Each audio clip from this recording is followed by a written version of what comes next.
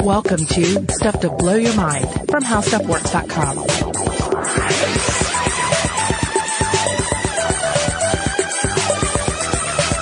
Hey, welcome to Stuff to Blow Your Mind. My name is Robert Lamb. And I'm Christian Sager. In the last episode of the series this week, we started off by talking about a couple different dream worlds. We talked about Lovecraft with Kadath and Ulthar and the Plateau of Leng. Mm-hmm. We talked about Borges and his circular ruins. The one I immediately turned to is a comic book one. Yeah. It is Little Nemo in Slumberland. Have you ever read these before? I've never read them, no. They're by Winsor McCay. There were these great turn-of-the-century comic strips that appeared in newspapers. And they were these huge comic strips, too, not like the ones that we're used to nowadays. But every one of them began with this kid named Nemo falling asleep, falling into a dream world, having an adventure, and then waking up in the very last panel. So I always think of Little Nemo in Slumberland. But then we, I guess, should acknowledge that Doctor Strange movie is coming out in the next month or two. And Marvel has their own, like, dream universe. And there's like a major Doctor Strange villain is Nightmare. He's like the personification of nightmares. Be interesting to see to what extent they incorporate dreams into that. Or if they're going the whole quantum science sort of angle. Yeah, I don't know. I'm curious too. I mean, a lot of the interviews about that movie have talked about, you know, how they're going to explore alternate realities and things like that. So we'll see. We'll see. Maybe Nightmare in the Dream Realms will be in Doctor Strange 2 or something like that if it does well enough. But then, of course, there's Wonderland, there's Oz, there's even the Matrix is kind of like a dream world, right? That is something that kept coming up for me is that to a large extent, virtual reality is the new dream world, and a lot of these shows, you can sort of trade them in and out in their treatment of dreams or virtuality. Yeah, and with the virtual reality thing, like, it kind of makes me think of the very popular 90s comic, The Sandman, the Neil Gaiman Sandman book. There's also sort of like a major aspect of, like, confronting reality. We talked about this in the last episode. What's real, what's not? How do you know when you're in a dream? That's a very common trope in dream fiction. Yeah. One that instantly comes to mind too is 1984's Dreamscape. Did you ever see this? No, I haven't seen that one. It's pretty great. It has some wonderful effects. There's a guy that like turns into a serpent in the dream. It's pretty cool. There's Nightmare on Elm Street. I don't think he's ever been given a neuroscientific treatment, which I think would be interesting. Like, after I saw Inception the first time, I was like, this is pretty good, but I would like to see an Inception Nightmare on Elm Street crossover. There's your reboot for Nightmare on Elm Street. Yeah. Didn't they tried that a couple of years ago and it didn't quite work out. I love the reboot, but most people did not like it. Yeah. Another piece of fiction that comes to mind, the fantasy series I'm obsessed with, by R. Scott Baker. There's a group of sorcerers in it, and they are known as the Mandate, and they are carrying on this tradition of warning the world about this threat that is in the far north, that was fought and defeated in a huge, nearly catastrophic war centuries and centuries ago. Okay. And they're warning everyone they could come back. And as part of their initiation, each one of these Mandate sorcerers absorbs the dreams of the school's founder, Seswatha. So every night they're plagued with nightmares of this first great war, the first apocalypse. So that then in the waking war, they have this fresh and intense reminder of why they need to warn everyone. That reminds me of two things. I'm going to try not to spoil it too much, but Game of Thrones, there's a lot of that going on in there with Bran. Yeah. He's having these like prophetic dreams. Oh yeah, they get in some very weird space that I think is still, they're still developing. They're still unrolling exactly how dreams work in that world. And then we're going to talk about it in this episode, but various tribes around the world that have dreams as like a major important part of their culture and how they decide to do things as a community. Yeah. All right, before we move on, we need to get a little bit of house cleaning out of the way. Yeah, so this week's episodes, if you haven't listened to the previous one, are sponsored by Falling Water, which is a new TV show coming out on October 13th on USA Network. they approached us about working together. Yeah, they said, hey, we'd like to sponsor a couple episodes on dreams. And we said, well, that's great, because we would love to do a couple of episodes on dreams. And we've covered the topic in the past. We'll cover it again in the future. So it's a perfect match. We'll talk more about it in the sponsor breaks, but, and I don't want to spoil it too much. Falling Water is this science fiction mystery about entering other people's dreams. This episode of Stuff to Blow Your Mind, though, is going to be about Carl Jung, the collective unconscious, and the current science of linked dreaming.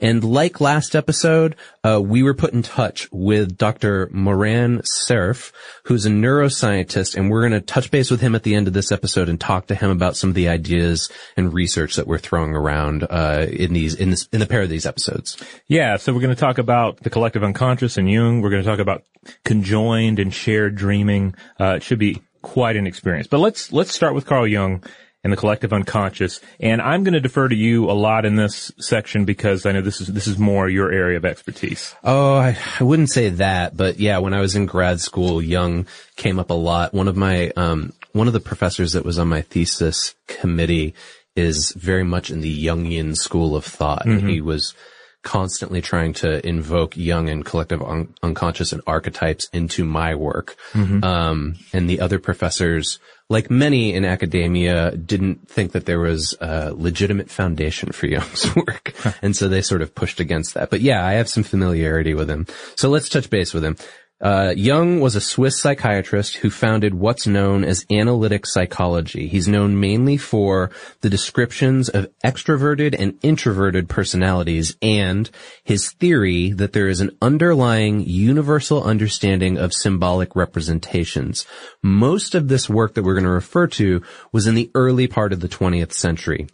Now, you're probably thinking of Sigmund Freud. Well, yeah, he and Sigmund Freud met in 1907. They began as collaborators, but they eventually had intellectual disagreements and disliked one another's approaches to psychoanalysis. Jung himself felt he was more about putting humans in a historical context and finding the meaning and dignity of their lives in the universe. So he was a pretty metaphysical guy. Yeah, I haven't seen this film, but David Cronenberg's 2011 film, A Dangerous Mind, has Michael Fassbender as Jung and Viggo Mortensen as Freud. It looked like I was totally on board, and that movie just kind of came and went, and I haven't remembered to watch it. I think I distinctly remember when it came out and saying, ooh, that looks good, but maybe a little serious. Yeah. I'll come back to that when I'm in the mood for a serious movie. Yeah. And I'm so rarely in the mood for a serious good movie. I tend to go for goofy, or bad movies these days. But I'll come back to this one at some point. Yeah. And another popular cultural tie-in that, for me anyway, is I'm quite fond of the Peter Gabriel song from 1982, Rhythm of the Heat. Okay. Which has an excellent, exhilarating drum beat. But in lyrics that say, the rhythm is around me, the rhythm has control, the rhythm is inside me, the rhythm has my soul. And apparently he based the lyrics here and the song structure itself on Carl Jung's experiences while observing a group of nocturnal ritual dancers in the Sudan. So this is one of the things about Jung that I didn't really know until doing the research for this episode. Mm-hmm. I mean, he was pretty well traveled. Yeah. It wasn't like he was just sitting at home spitting these theories out and not applying them to the real world. He was observing a lot of, I guess, anthropological ways that the collective unconscious may manifest. Yeah, I mean, a lot of academics, certainly of his time, even would have been perfectly happy to just remain in their study and write all this, but he went out in the field. So apparently he found something dark and primal and irresistible in the accelerating rhythm that these individuals were creating, and he feared it was going to possess him, that he might be sucked into their collective psychological experience. Huh. And here's a quote from what he said. The natives easily fall into a virtual state of possession. That was the case now. As 11 o'clock approached, their excitement began to get out of bounds. The dancers were being transformed into a wild horde, and I became worried about how it would end. Well, so we're going to try to keep it brief because honestly, and I wouldn't be surprised if this already exists out there, but you could have an entire podcast dedicated to Jung. Oh, yeah. But we've only got so much time here. Here's a brief look at his psychological theories. He began working with word association to uncover groups of emotionally charged ideas that were stored in people He coined these terms. This is the term complex that we use nowadays. And he connected this to a psychosomatic theory about schizophrenia, in which he thought complexes influenced our biochemistry, which then subsequently led to mental illness. He also brought about the term, which you've probably heard about, individuation. He thought that despite a normal life, all people undergo a developmental journey that is signposted for them by archetypal images. Now, if you listen to our episode on myth that we did a couple months ago, we delved into that quite a bit. We talked about more about Jung's archetypal work and symbolic work than the collective unconscious, but it's there too. And at the end of his life, he theorized that the more uncertain we are about ourselves, the more we have kinship with all things, because everyone is uncertain, from, I don't know, a squirrel out in the yard to me in this podcast studio. And he said the alienation that he received from the science community, which I referred to earlier, that manifested as what he called an unexpected unfamiliarity within himself. So this kind of brought that about for him. Now, archetypes and myth, big one, right? And I said we talked about it earlier. If you weren't there for that episode, here's a quick breakdown. He became increasingly interested in the connection between human psychology and our myths, folklore, and fairy tales, and he began to interpret thought processes as a result of mythological symbolism. The collective unconscious, which we're going to talk about a lot today, was how these archetypal images manifested, despite cultural differences around the world, right? Like people in a tribe in the Amazon are having very similar archetypal images to somebody in London, for instance. Right. His evidence was that there are strong parallels in dream imagery across all these different cultures. And collective unconscious represented a form of the unconscious mind, memories and impulses that we're not aware of. That's what he's referring to when he says unconscious. He thought that that was common to all of mankind as a whole and originated with our inherited structure of the brain. So he thought of it as being like a biological structure of the brain that all humans shared. So in other words, it's the aspect of your psyche that stems not from personal experience and conditioning, that's personal unconsciousness, but from everything that came before in the conscious experience of humanity. It's not a personal acquisition, but a psychic heritage. It's not the realm of complexes, but of archetypes. It's the deep, dark waters, and the personal consciousness is the sunlit shallows. Yeah, and I want to touch on this briefly too. Jung wasn't entirely consistent with how he regarded collective unconscious.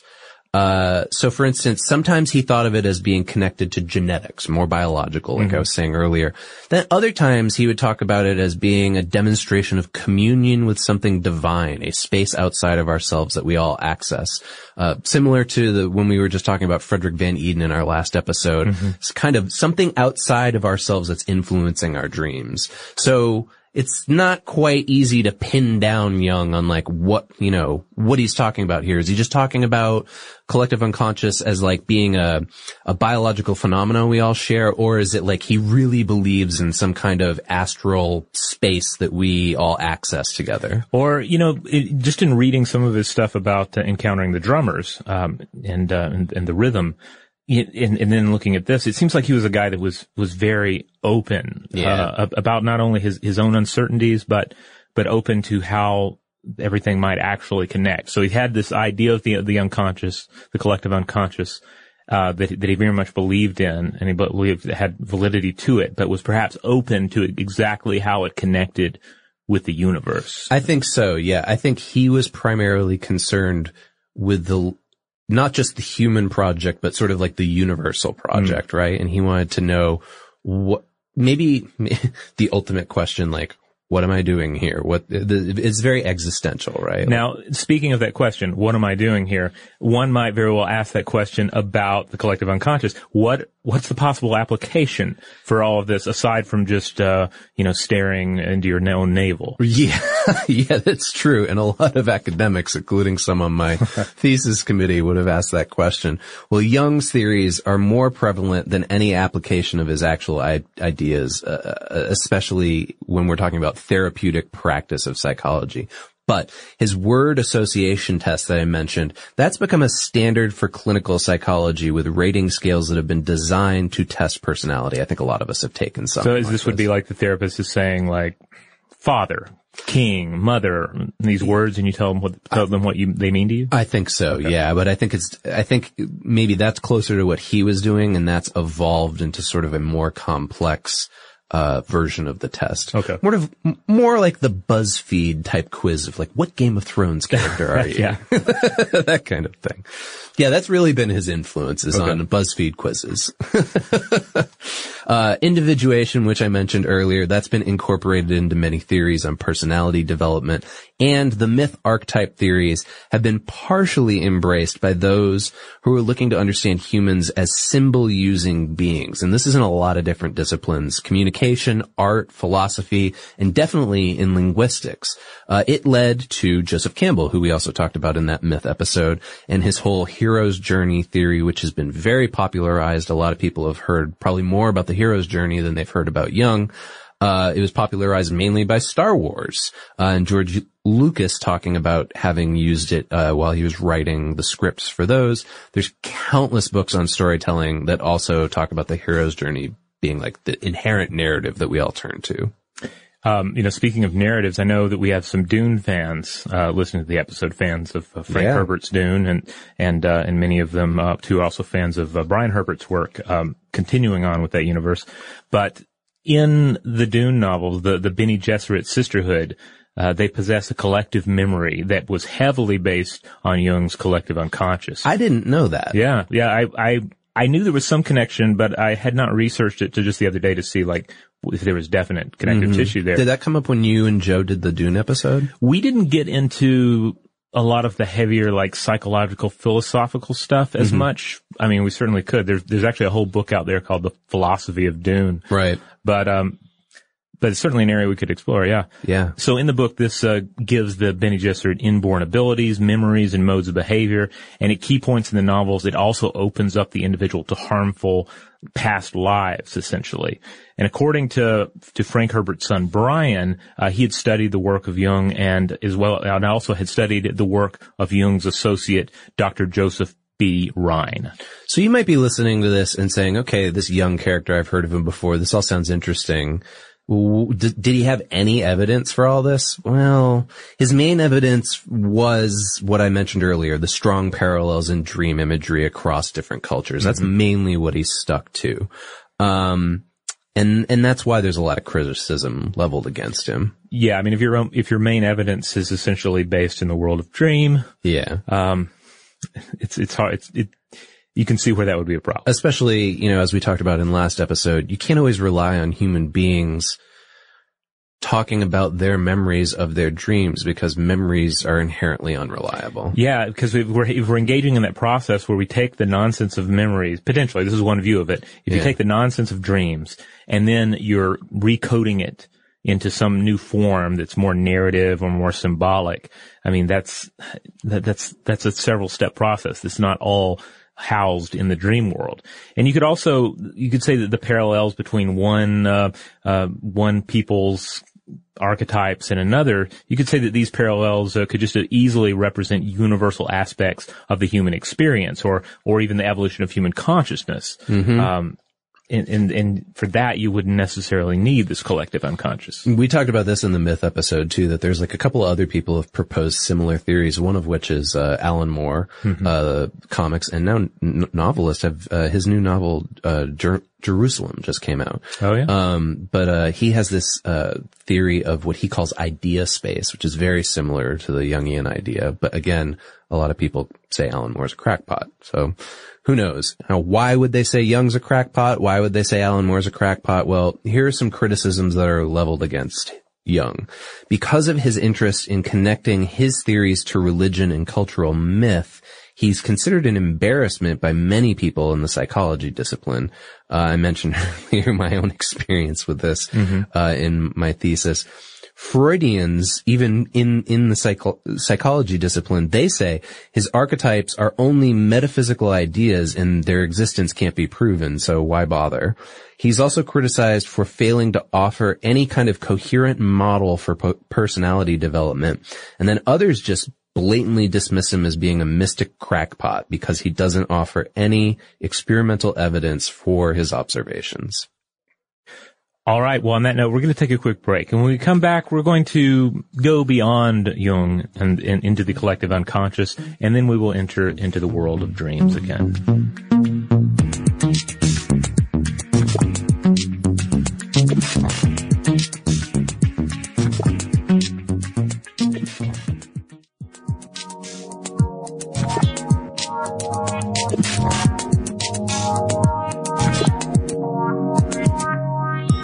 All right, we're back. So, morphic resonance. This sounds, here's a new term for this episode. How does this tie into the collective unconscious? Okay, so we're gonna go, this is like, you know how there's Star Trek Beyond? This is Jung Beyond. Okay. So these are, ideas that tie in to Jung's collective unconscious, but are a little different.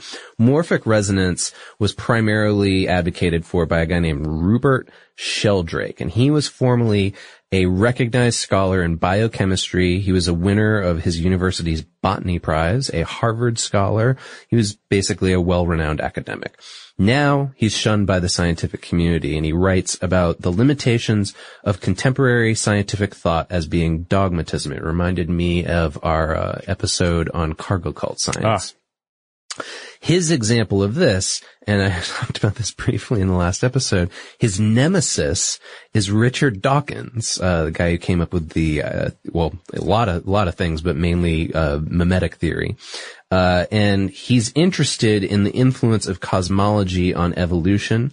In this, he also thinks that the laws of nature themselves are prone to evolution. So we can't necessarily trust the laws of nature because they're malleable, they're changing. That does sound problematic. Yeah. And he points to dark matter as being an example of this because nothing in our science can begin to explain it. And I'm just going to give a little stuff to blow your mind, insight into that. How many times have we sat around and said, we should do an episode on dark matter? And then we start looking into it and we're like, oh boy, this is tough. It's definitely, we often refer to these as the swimming pool topics. Yeah. Because it's like a swimming pool where there's a deep drop off between the shallow and the deep end. It's not a gradual zero entry, scenario. So those topics can be a little intimidating to go after, but they can be fulfilling. So maybe we'll get around to dark matter at some point. Yeah, one day. Sheldrake himself as a child was fascinated with pigeons, and this is important. I'm not just bringing up, something he liked. He especially liked that you could release them far away from home and yet they would always make their way back, right? Kind of like the ravens in Game of Thrones. They always find their way back. That's why we call them homing pigeons. In school, he realized science couldn't yet explain homing pigeons, and they just talked about it as being kind of an unobservable mystery. So he became interested in the idea that biology and heredity were similar to Jung's collective unconscious, and that there is a shared memory within species. This was influenced by Henri Bergson's idea that memory isn't stored in our brain, as it's instead a part of time and space. Memory isn't in us, again. It's external to us. So these ideas grew for Sheldrake when he tried, what do you think? Psychedelics, yep. Another psychedelic avenger here, and transcendental meditation. Sheldrake now believes memory is a function of time and not matter meaning our brains, and that it's shared by all living things. He calls this sharing morphogenetics, and now he researches phenomena that science dismisses. So for example, how dogs know when their owners are coming home. You know that? Like when a dog will know before you get to the front door. Uh-huh. Maybe it's because their hearing's a lot better than ours. Yeah, that would be my first guess. But he's investigating that it might have some kind of morphic resonance. Another one is our human ability to predict when we're being stared at from a distance. Oh, now there's a lot of interesting science to this. We actually have an older episode on the science of staring. And I know it's one that Joe has wanted to revisit. Well, this reminds me, again, I go back to these comic book examples. Have you ever read Animal Man, the DC comic character? I haven't got around to that one. That one's on the list. It's yet another, Grant Morrison didn't create him, but Grant Morrison had a great run on Animal Man. And Animal Man as a character is able to tap into what are called morphic fields that allow him to sort of access these species memories. Now that I've read this, I have to think that, the people working on Animal Man, especially Morrison, were influenced by Sheldrake. So Sheldrake's hope is that all of this will lead to a moment of what he calls coming out in science, where people will be able to discuss these topics without any fear of repercussions. So in 2008, he was actually attacked at a conference by a paranoid schizophrenic with a knife. So that's horrible. Yeah, that's how far this like weird division goes between like people who deem themselves scientific and people who and what they see as a pseudoscience, right? That like it went so far as it clearly provoked this mentally ill man into physically attacking him, but luckily he lived through it. Now to return to the collective unconscious and the dream world, of course, the idea of there being a realm of dreams or even a shared realm of dreams is not something that Jung or anyone else necessarily invented. I mean, This has been something that has been explored in older modes of belief for a time. I mean, certainly there are plenty of examples where you have prophetic dreams and dream communication that is occurring especially between a divine entity and a human. But we also have these ideas of a shared space. Yeah, and we most often see those now in tribal dream worlds. So Jung himself actually, I was mentioning how he kind of traveled around the world. He visited the East African Elgani tribe in Kenya in 1925, and this is where he came up with a term he used called big dreams, because the Elgani called their collective dreams big dreams. And this was where the dreamer was dreaming for their whole community and perhaps the whole world. It's kind of a shamanic style that matched Jung's theories very well. So later on, he would come to see this as kind of like a collective memory or bodily expression that all humans shared due to biology. So again, this time he's leaning on the biology thing. In the late 1960s, Catholic missionaries also discovered the Akuar tribe in the deep Amazon. And this is a tribe that are semi-nomadic. They number around 11,000 people. When asked how they had survived in the harsh Amazon for so long, they said it was because of the guidance that they had received in the spirit world while they were dreaming. So now they're referred to as the dream people of the Amazon because they have this unique daily ritual they call Weusa. Or it translates into dream sharing. So here's how it works.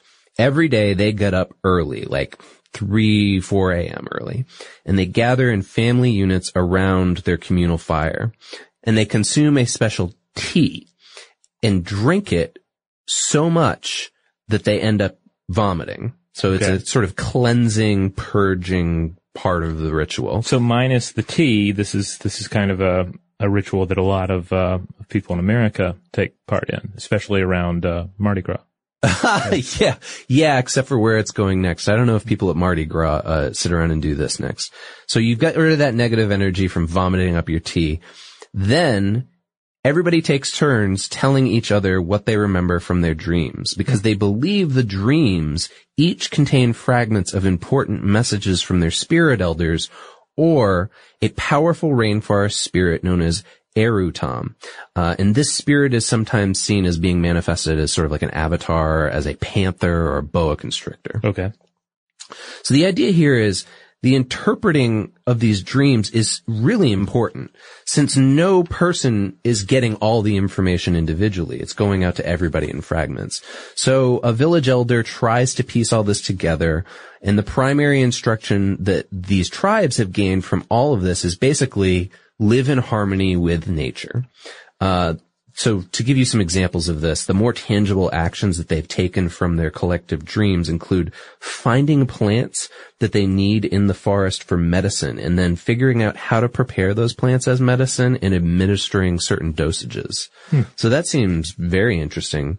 As children, they're actually taught that nightmares result in personal growth. So when you're having a nightmare, you should move toward the threat in your nightmare so that you can conquer your fear and realize the dream's true message. Wow, that ties in rather nicely with the demon dream that Frederick von Eden defined. The idea that you're fighting the demon and overcoming it. And then, of course, that ties in with some of the theories about dream that we have today, in which they're simulations or they are a problem-solving scenario.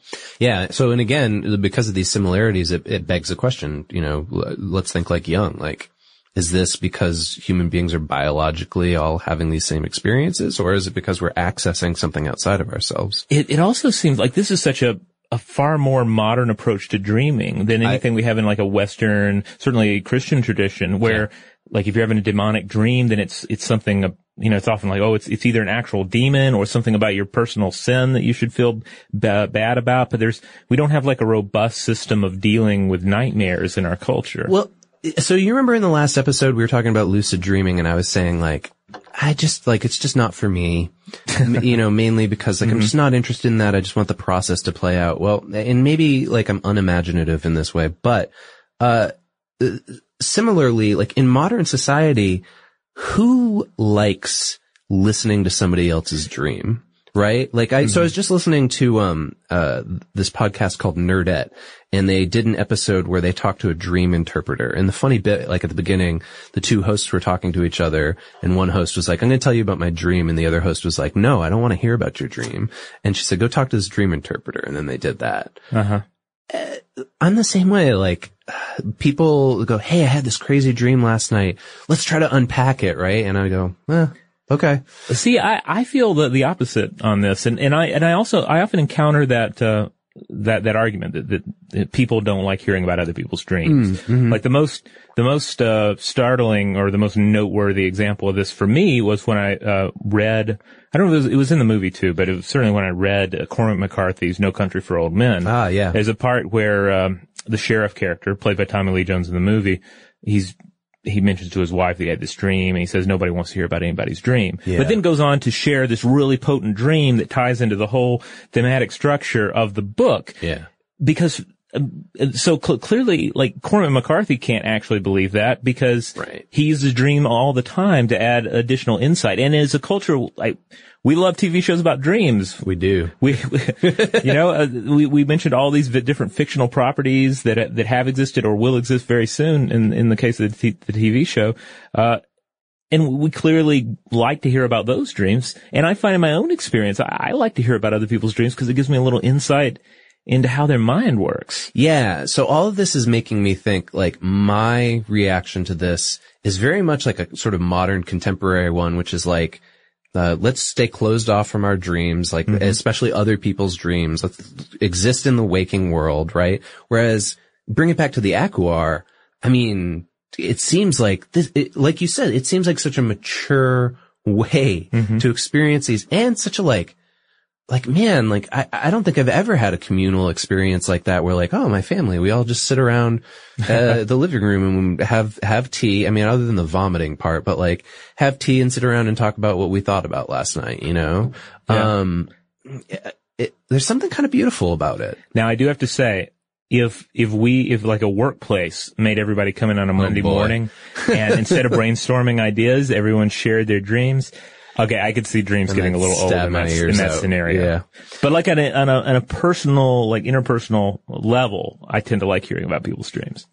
Well, I mean, what we're getting into here is basically like, this isn't unique to that one specific tribe, right? But they go a step further. They equate reality with dreaming rather than with being awake. They also believe that all inner qualities that make an individual unique exist separate from the physical brain. Instead, when they dream, their soul enters a multiverse where they learn all the things that are going on in the world. This allows them theoretically to move through time, though their focus is mainly on improving the future. So they mainly, in their dreams, try to look at the future rather than the past. You know, this sounds like a dream world scenario that would fit in with what we're seeing on Game of Thrones. Totally. Yeah, totally. So they try to alter their dreams, and if an elder interprets something bad is coming, they're going to try to, as a community, sort of alter that dream-wise, but also by their behaviors in waking life. And yes, they, like many of the other people we've spoken about in this series, use hallucinogens to provoke these vision quests. Here's a major example of a way that this has affected their society.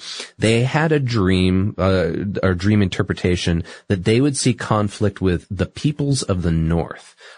In waking life, all of their clans united and called upon their Catholic missionary friends to assist them because they were worried about this. And it turned out, a couple years later, Ecuador and Peru were about to allow oil companies to come in and slash and burn the part of the Amazon that this tribe lived in. So they see this as part of their long-building prophecy. And the prophecy basically goes like this. Our people, us, the Northerners, we're called the people of the eagle, and their people are called the people of the condor. And rather than fighting over the Amazon, their prophecy is that we're all going to unite and fly together, which immediately made me think of lucid dreaming. Oh, yeah. How else are you going to fly? Now, of course, in Australian Aboriginal mythology, there is also this concept of the dream time, which is a bit more complex than a mere dream world, and it has to do with an ancient time of the gods and the way that time sort of echoes through the current life of ritual, but there is a component of dream to it. So, hey, we've discussed Jung and his take on everything. Yeah. Let's get into a little bit of Freud. Yeah, this is the flip side of the coin. So Freud and Jung famously didn't get along so much so they made a movie about it. Freud, however, wrote about dream telepathy in a piece called Dreams and Telepathy.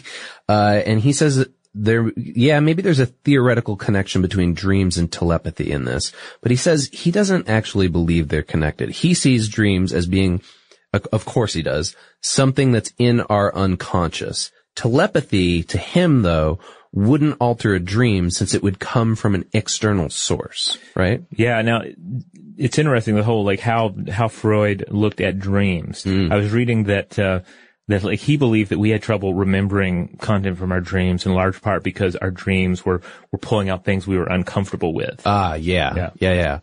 Well, then he went on to write another piece called The Occult Significance of Dreams. This is the Freud we don't hear often about. Yeah. In this book, he discusses telepathic or prophetic dreams, and he doesn't dismiss the idea entirely. And he seems to indicate that, hey, maybe these could be true. Maybe it's a real thing.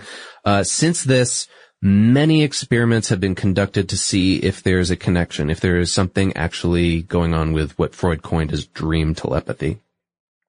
Sometimes this kind of parapsychology is referred to, though, as the third rail of psychology. So remember how I was referring to Jung and how he's often dismissed in academia? Of course, this stuff gets the same treatment.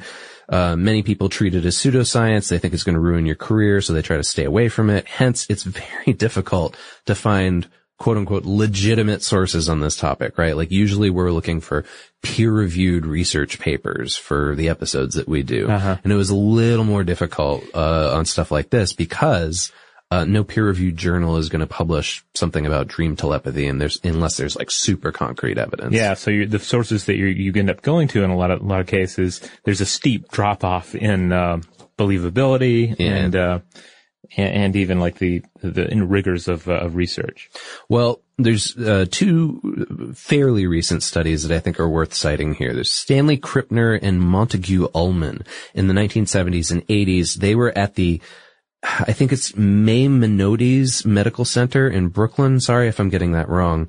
They were testing for dream telepathy there, and they were verifying it with an EEG. Everything I read about these guys immediately made me think that they were the inspiration for Ghostbusters. So with this dream telepathy, though, we're talking about the supposed ability of one individual to speak to another through dream. Exactly, yeah, that they could speak through dreams and share dreams without technological hookup like we talked about with Dr. Seraph. And then in 2013, there was a study by Carlisle Smith at Trent University in Ontario, and he showed students photos of an individual, and he asked them to dream about the problems of that particular person. Wasn't necessarily a person that they'd ever met before. Now, the senders and the receivers' identities were totally unknown, even to the experimenters. The first experiment was about their health. The second was about their life problems. In post-analysis, Carlisle Smith found that there were more what he referred to as hits than controls, where an image or concept from the person's dream correlated to the real problems of the individual sender. Now, you can take this with a grain of salt too, I suppose, right? Like, in the same way as like fortune cookies, right? There's a certain percentage that like a fortune cookie is vague enough that almost all of us will, I guess, like see a little bit of ourselves in it, identify. Oh yeah, it, yeah. right? This gets into the Foyer effect that, Joe and I did an episode on a while back, where if you have certainly with like personality tests, like if enough stuff clicks off for somebody, they'll buy into the whole package. Yeah, absolutely.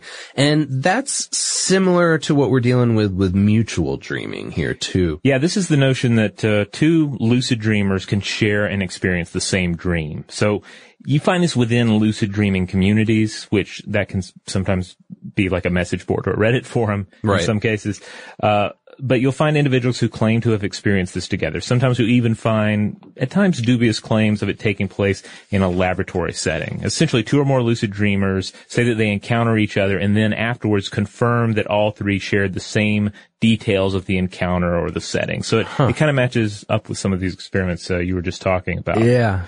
So it's an idea that feeds on notions of dream telepathy and collective unconscious to a certain extent.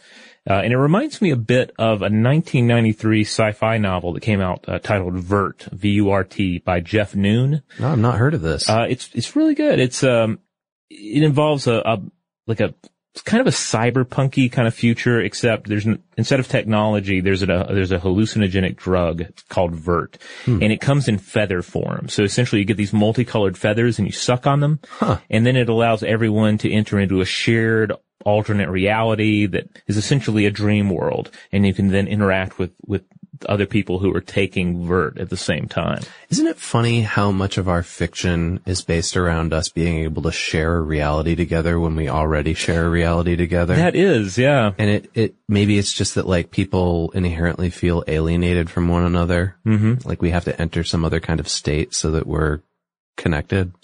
Yeah, I mean, certainly when there is a physical disconnect, it certainly makes sense. But yeah, you have plenty of times where you're entering into this virtual experience with people that you share the actual experience with. Yeah, totally. Okay, so we've spent most of this episode talking about theories, right? Collective unconsciousness, Jung, Freud, dream telepathy, mind-to-mind communication without wires, right? But what about the wires? We're using wires, right? There's technology and science to this whole thing. Yeah. And this brings us to Travelodge. You might not think it, but yeah, Travelodge plays an important role here. So the Travelodge hotel chain, you might not think of Travelodge as a major player in futurist predictions, but you do see this from large future concerned companies from time to time. They'll commission some sort of a study on what's the future of their business, what's the future of life as it intersects with their business. And indeed, you see more and more companies that are devoting people and resources to future readiness. And in 2011, Travelodge commissioned noted futurist Dr. Ian Pearson to weigh in on where hotel technology is going and indeed what the experience of checking into a hotel might consist of in the year 2035. I'm absolutely on board with this. I always sleep better in a hotel. I don't know what it even is. The first night? Wow. Yeah. I mean, some of the best experiences of sleep I've ever had have been in a hotel. Wow. I mean, I certainly love the our pillow recent options. trip to New York. Yeah. When we stayed at the Yotel in Hell's Kitchen. Man, I slept great there. Okay. Well, maybe you'll sleep even better, in the year 2035. Hopefully. So basically what happened here is Pearson did a 6-month study, and then he laid out his vision of a future in which nearly any surface or fabric in a hotel room may be electronically enhanced to make your stay better. So maybe they emit a particularly, nostalgic scent, or it's a virtual display. Maybe it's turning your walls of the room into a scenic vista, or even a room in your own home, so you feel like you're actually at home. This is kind of like what we end up talking to Dr. Cerf about.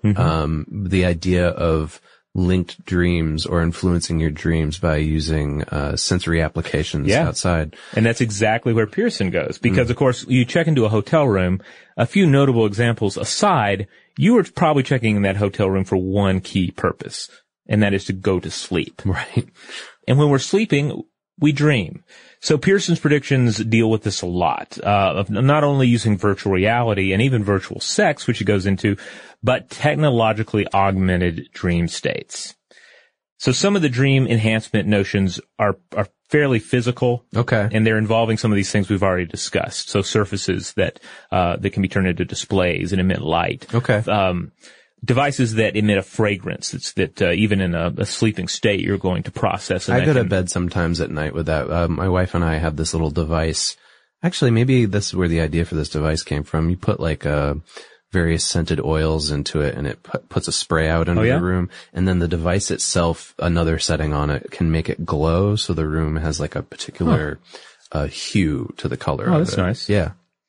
So yeah, some of the technology here is along those lines, but also special PJs that use yarns, that contract under electric fields. I hope those are disposable, electronic PJs. I don't know that I would want to wear somebody else's PJs. Well, I'm guessing they fumigate them, but probably, yeah. And then on top of that, you can add in some heating and cooling elements. So essentially you have a garment that can, hug you, massage you, and in doing so. It's like a thunder shirt. Yeah, like a thunder shirt that is going to influence your dreams, linking, imagery and sound and even physicality to create a fully tactile dreamscape. So, how is this going to play out? Well, he predicts that active management of our dreams through dream management systems. This will allow us to manipulate the course of our dreams, basically to sort of prime us. Like, I want to have a dream that I'm at the ocean. So ocean sounds, ocean smell piped in. Maybe somehow you program the garment or the bed itself to create that sensation of waves rolling across you and then falling away. So it's not so much as I'm going to physically incept your dream, right? But I'm going to do everything with the environment of the hotel room to incept it for you. A lot of this makes me think of something that we've both covered. I think you and Julie did a previous Stuff to Blow Your Mind about this, and I've covered it elsewhere. ASMR. Yeah. I'm wondering if these people who are investigating this are looking into the effect of ASMR. There are whole ASMR video series that are all designed to make you go to sleep and wake you up. There's even a podcast. Did you know there's a whole podcast that's designed to help you go to sleep? Huh. Some people use ours for that. They do, yes. But ASMR, we should define this. This is, of course, when, and you'll have to listen to the past episode to get the full breakdown, but essentially, certain people hear certain types of sounds and it has an exceedingly soothing, even euphoric effect on them. And this might be the sound of someone whispering. Yeah. My wife experiences this actually, specifically with the sound of somebody drawing her on a paper with pencil. Yeah, that makes sense. It's very popular with the YouTube community. There's a number of YouTubers who make a living doing it, where they like kind of perform roles whispering into a 3D microphone. And I'm very susceptible to it. It totally works. People call it brain orgasms. It like makes your brain tingle and your spine kind of tingle down your back and stuff. Yeah. Huh. Yeah. It totally works for me. Well, that and all of these additional dream priming techniques, they make a lot of sense. They're very much grounded within like either current or very near technologies. But then Pearson takes it one step farther. He says, dream linking to other people will be possible. So if a friend is dreaming at the same time, it may be possible to communicate with them via your dream. Sleepers will also be able to play games in their sleep using feedback from image recognition and emotion detection. So he says that with the aid of brain monitoring, we'll be able to record the dreams that we're having, play them back later, even continue on with them where we left off, or experience the dream completely again. He says that we may use active contact lenses that'll work along with skin connectivity monitors, with the dream management software to detect a nightmare and then either change the course of your dream or wake you up. He says that dream management systems could even be used for educational or study purposes. So instead of just dreaming about whatever, you can actively do your homework in your dream. Yeah. So these are very similar to devices we talked about in the last episode, but let's just cover them again very quickly in case somebody listening to this one hasn't heard about them. Yeah, because as far out there as that last example from Pearson may seem, and it seems very sci-fi, we see the groundwork already coming together in current technology. So as we discussed in our last episode, you have psychophysiologist Stephen LaBerge with the Lucidity Institute, and he uses EEGs to look at the electrical brain activity that takes place during sleep, monitoring dream activity, and this has allowed the development of a number of different devices, such as the Nova Dreamer, which looks like a cross between a sleep mask and like goggles. Yeah. And it detects the rapid eye movement of REM sleep and the dreams that are likely taking place underneath it, and delivers flashing light cues to let the user know that, hey, you're having a dream right now. Wake up, go lucid, fly around, do whatever you want. And as I mentioned in the last episode, there's another device that's been advocated as doing something similar by a guy named Keith Hearn. He called it the Dream Machine.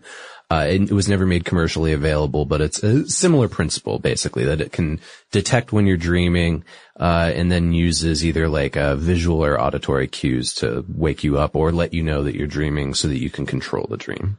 Yeah, now, it's also worth noting the U.S. military has explored the use of VR goggles to help trauma-stricken individuals who wake up from a nightmare and then calm them, distract them, and then conceivably allow them to re-enter the dream world in a calmer state. And this would be, I guess, this would be more of a priming system as opposed to an active dream manipulation. I wonder how well that would work together with the MDMA therapy that we talked about for PTSD individuals. Yeah, I don't know. You know, I don't remember reading anything in our research about MDMA's effect on dreams. Yeah, and in fact, I don't think I've heard anything clinical or just interpersonal about that. Yeah. But I can't remember. It's been a while since we did those, but yeah. Huh. So, and when it comes to observing dreams, because certainly when we start talking about sharing dreams, there are a few different scenarios. Like one is one person dreams and the other one observes. Another is that both are engaged in the dream, sharing together as a collaborative effort. So in 2011, scientists at UC Berkeley demonstrated the use of fMRI to measure the brain activity of volunteers as they watch short video clips. Then a computational model crunched the fMRI data and reproduced the images. So on essentially, they would be thinking of one thing, and then you're getting an on-screen interpretation of what they are thinking. And the results are imperfect at this stage. We're talking colorful blurs, a basic shape or sense of size or movement, but they match up, I mean, surprisingly well, considering that the technology is doing what seemed the domain of magic in previous ages, looking into a person's mind and seeing what they're thinking about, breaking through that last barrier of privacy that we think that we all have. We talked to Dr. Cerf about this a little bit, about another study that does something similar. And the way he describes it, it makes me think of like that right now we're at low resolution and we're working our way up to get to like a regular type resolution. We're not quite at a HD level yet with our dreams. Yeah. But they're just these blurry, grainy things that you could interpret as being, you know, visuals. Yeah. At the time of this initial study, the researchers predicted that we were just a few decades away from enabling people to read or view another individual's thoughts and intentions and ultimately even their dreams, allowing us to play back a dream and edge a little closer to some of Ian Pearson's predictions. All right. But what about, so I'm thinking of something we talk about on a lot of How Stuff Works shows, brain-computer interfaces. You and Joe did a whole episode on technotelepathy. Now, what about when you're like literally hooking up wires to somebody's brain? Yeah, this is one of those areas where the current technology it's not quite up to sci-fi levels, by any means, but it's certainly close enough to where it's really astounding to think that we're actually pulling some of this off. Yeah. So for years now, scientists have been developing lots of different technologies for brain-computer interfaces. And in physical terms, it makes sense because the brain is an electrochemical machine and its activities are expressed in ways that are detectable to machines that are sensitive to electromagnetism. And you can divide the whole process up into three basic technological elements: neuroimaging, transmission, and neurostimulation. Now, we've already touched on the neuroimaging a bit. We use fMRI. We use electroencephalography or magnetocephalography to observe the activity. For input, you got a few different options. Certainly implanted electrodes, which would be very invasive, obviously, but then also focused ultrasound or transcranial magnetic stimulation. You put a nice friendly electromagnet against your head, carefully aligned over your scalp to target a particular part of the brain, and it pulses inward to stimulate electrical activity in the targeted region of the brain. So one of the studies that I read about, and it's from a Gizmodo article in 2008, it said a research team at the ATR Computational Neuroscience Laboratories in Japan were successfully able to display simple images produced in the human brain on a computer screen using these technologies. Right. Now, this is similar to what you were talking about earlier. We bring it up again with Dr. Serf in the interview, and he says he thinks that they repeated or maybe did like a better version of it in 2013. But this is a colleague of his, so he was very familiar with this and explains it far better. But the essential gist is it converts electrical signals sent to the visual cortex into images that are then translated onto the computer screen. The way that they tested this was they showed the test subjects 6 letters in the word neuron, and the subjects succeeded in reconstructing that word on screen with their brain. So basically, it comes down to a scenario where if we can observe what's physically going on to cause a particular dream image, if we can observe it, translate that into data, and then retranslate that back and make that same physical process appear in another individual's brain, we can conceivably allow 2 brains to communicate with each other. Yeah. We could allow brains to maybe even share a mind state in the more far-fetched versions of it. The one that I really like, this is obviously a science fiction scenario, although, I mean, if we've got the technology to do this, I don't see why we wouldn't hook up a human brain to an animal brain and see what kind of interface you get there. Well, I'm glad you mentioned that because, just to give you an example out there for everyone where we are with this technology, experimentally, we have linked 2 rats. We've enabled a human to move a living rat's tail with their mind. Ooh. And we've even managed to allow limited brain-to-brain communication with humans, taking brain activity from one person and injecting brain activity into the second person. In a multinational 2014 study, we had the team of researchers involved use EEG caps and TMS equipment. So we're talking about Transmagnetic stimulation. Right. Transcranial magnetic stimulation. Yeah. Exactly, and they use this to allow them to communicate with each other using signals of numbers, lights, and colors. And they did this across the continent. I believe it was like France to India. Wow. And in 2014, researchers at the University of Washington published a study showing that they were able to establish a technologically mediated, non-invasive brain-to-brain interface which allowed one person to cause movement in another person's body without speech and across the internet. That is fascinating and terrifying. Yeah.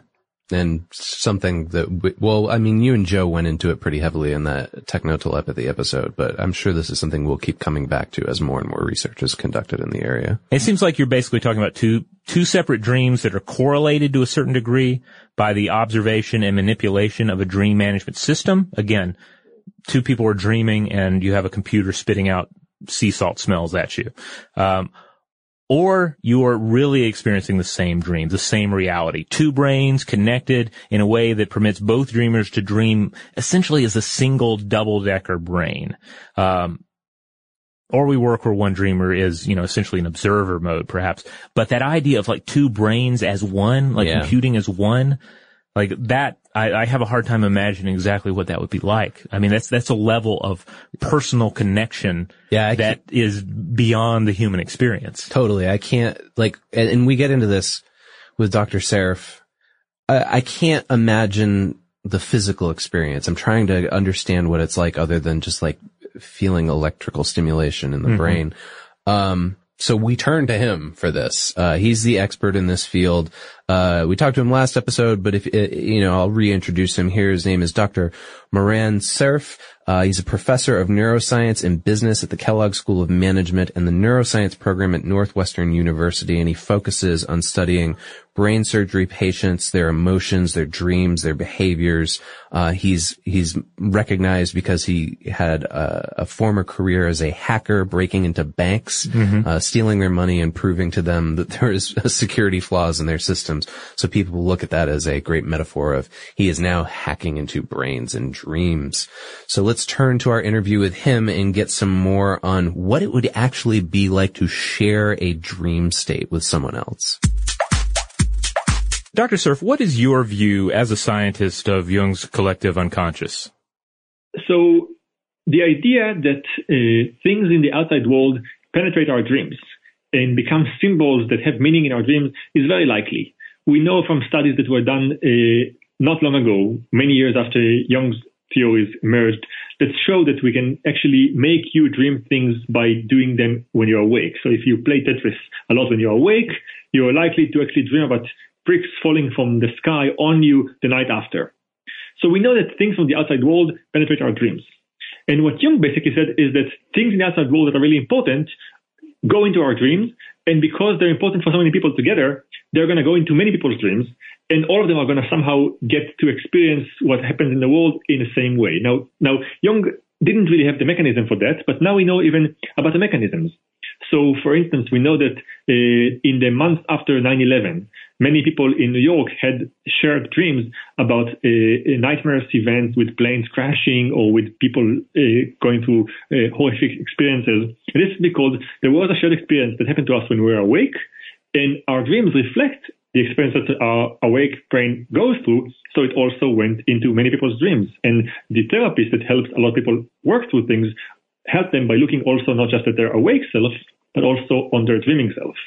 In the same way, we know that if you just look at dream diaries, what people write about their dreams when they wake up, you see that there are themes that emerge, and those themes even make sense in the context of the geography, the location, the cultural experiences. So if you look at the Western world and you ask people what the worst dreams you've had, you will hear a lot of dreams about being late for work and missing a meeting or being embarrassed in public or stuff like that. If you go to countries where the amount of meetings that people have to attend are smaller, but the amount of famine and troubles with beasts are higher, you would hear a lot more dreams about being attacked by animals or being in a grave circumstances where you have no food. And this suggests that experiences in the outside world go to your dream, and because experiences in the outside world are shared by many people, you can expect to have a lot of dreams happen to a lot of people in a very similar narrative. Jung took it one step further and suggested that the dreams have a meaning that we can extract and go backwards. So we can ask people what you dreamt, and if we see that many people have a similar narrative or a similar story or a similar symbol in their dream, we can kind of figure out what the community goes to. So if a lot of people in their dreams dream about being eaten by a beast, maybe there is a grave thing that happens right now to the entire community that affects them, and the beast is a symbol of bad things happen. So he took that and tried to figure out, in a bigger circumstances, what happens to everyone.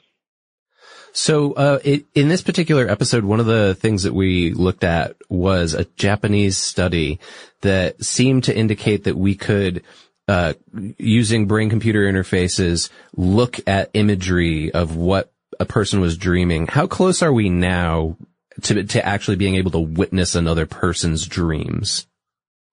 I think the study is 2013. So this is a study by a colleague of mine, Professor Yuki Kamitani from Kyoto, Japan.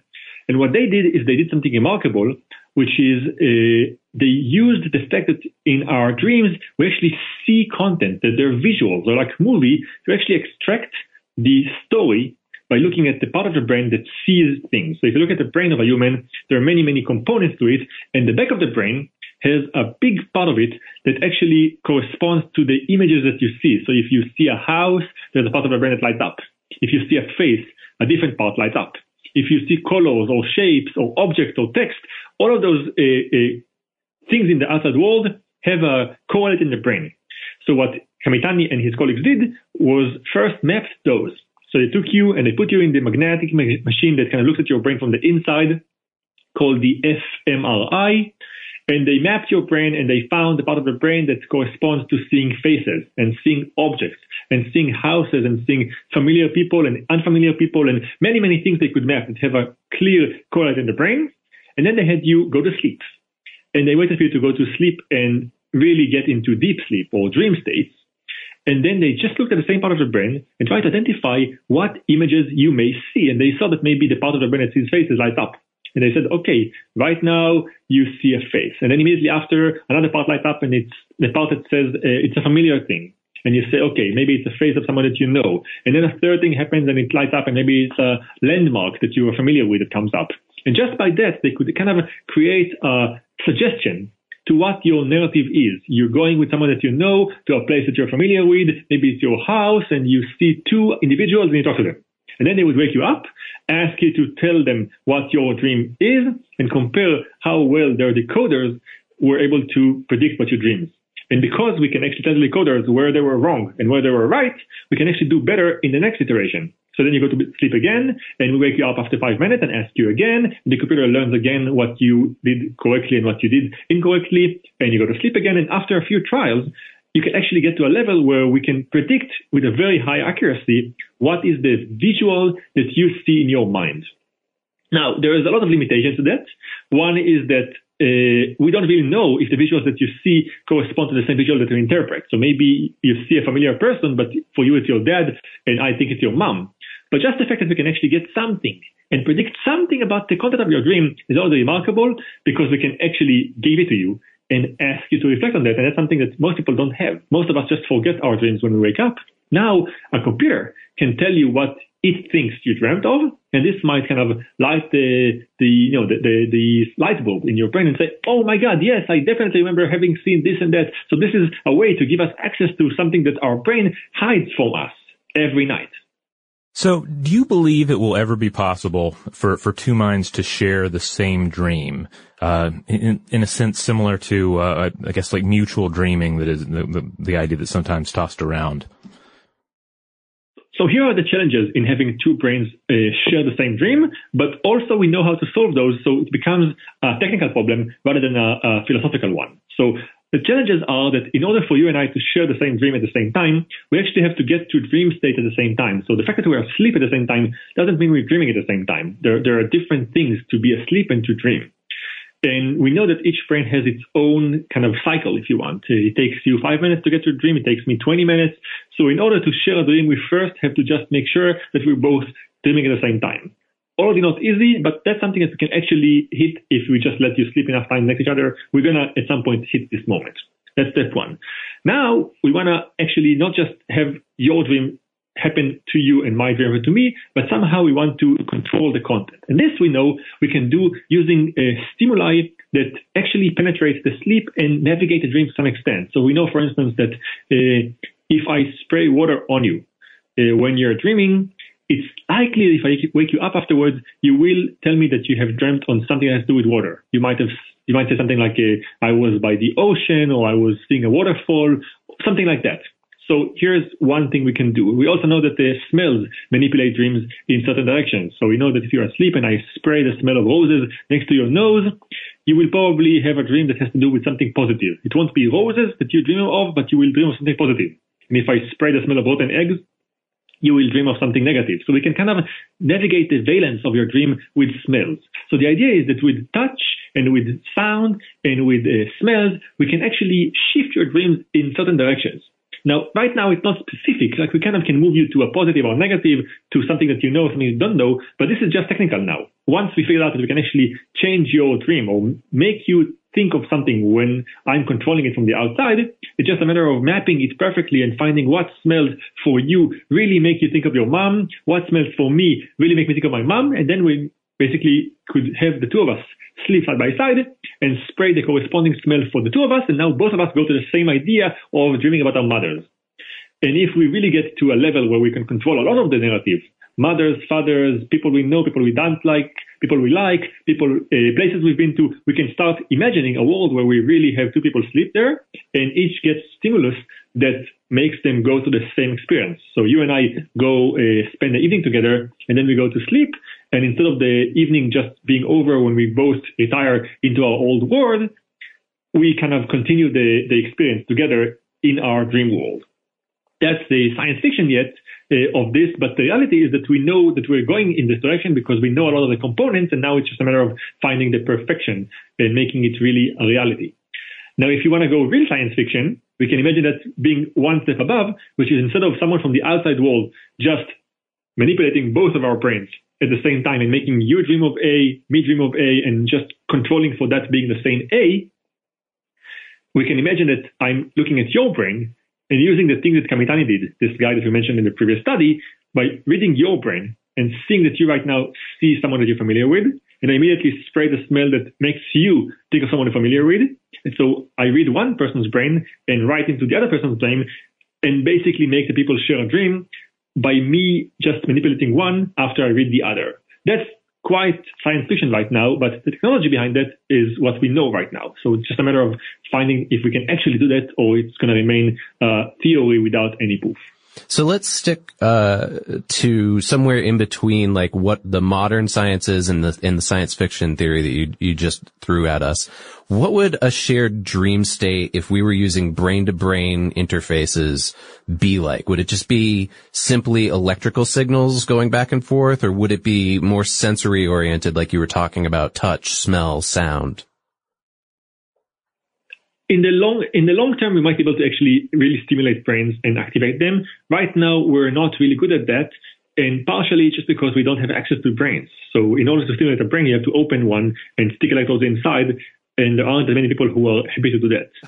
So most of our work is coming with just looking at the brains and kind of imaging it. So looking at what's coming out without touching anything.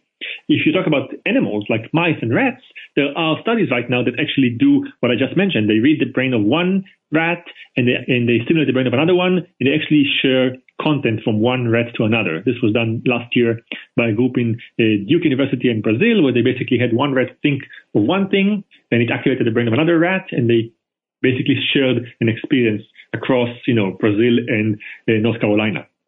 But that's in the world of animals. In the world of humans, we aren't really as invasive as we are with animals, so we don't really get to change things in a very specific level in your brain. So the only thing we resort to is changing the environment and hoping that your dream is going to follow. So that's where we are right now. We basically activate your senses from the outside and hope that your brain is going to take you to the experience by itself. So we can change the temperature in the room, and we can change the smell in the room, and we can speak to you, and we can even flash lights into your eyes that are closed and hope that this is going to all make you dream of the right thing. So there are studies that show that you can actually navigate your dream using smells. Some smells make you dream of positive things, some of negative things, some make you dream of specific things that were actually in your experience before. So some memories in your awake self have a smell attached to them. And if I spray that smell when you're asleep, it will take your brain to the same experience. So smells is one kind of big category of things that we play with right now.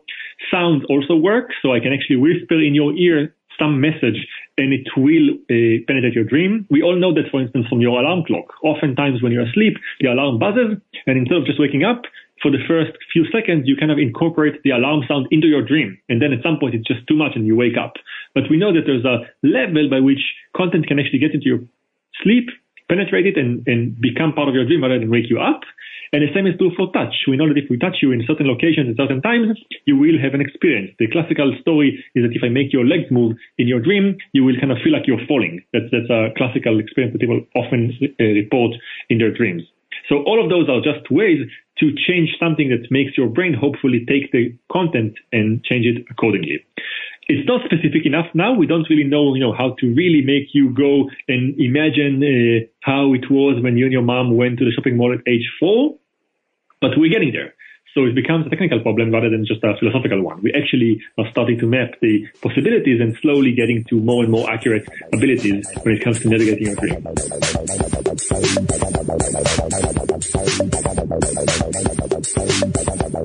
All right, so there you have it. The collective unconscious, the conjoined dream, both in sort of mystical terms, psychological terms, and even hard science of the near and distant future. If you want more on these related topics, if you want to look up some of the episodes we discussed here, head on over to stufftoblowyourmind.com. That's the mothership. That's where we find all the blog posts, the videos, all the podcast episodes, and links out to our various social media accounts. Right. We are on Facebook, Twitter, Tumblr, and Instagram. You can write us on all of those platforms. We love hearing from the audience, especially we'll listen to whatever dreams you're having. And if you want to write us about your dreams the old-fashioned way, you can get us on blowthemind@howstuffworks.com.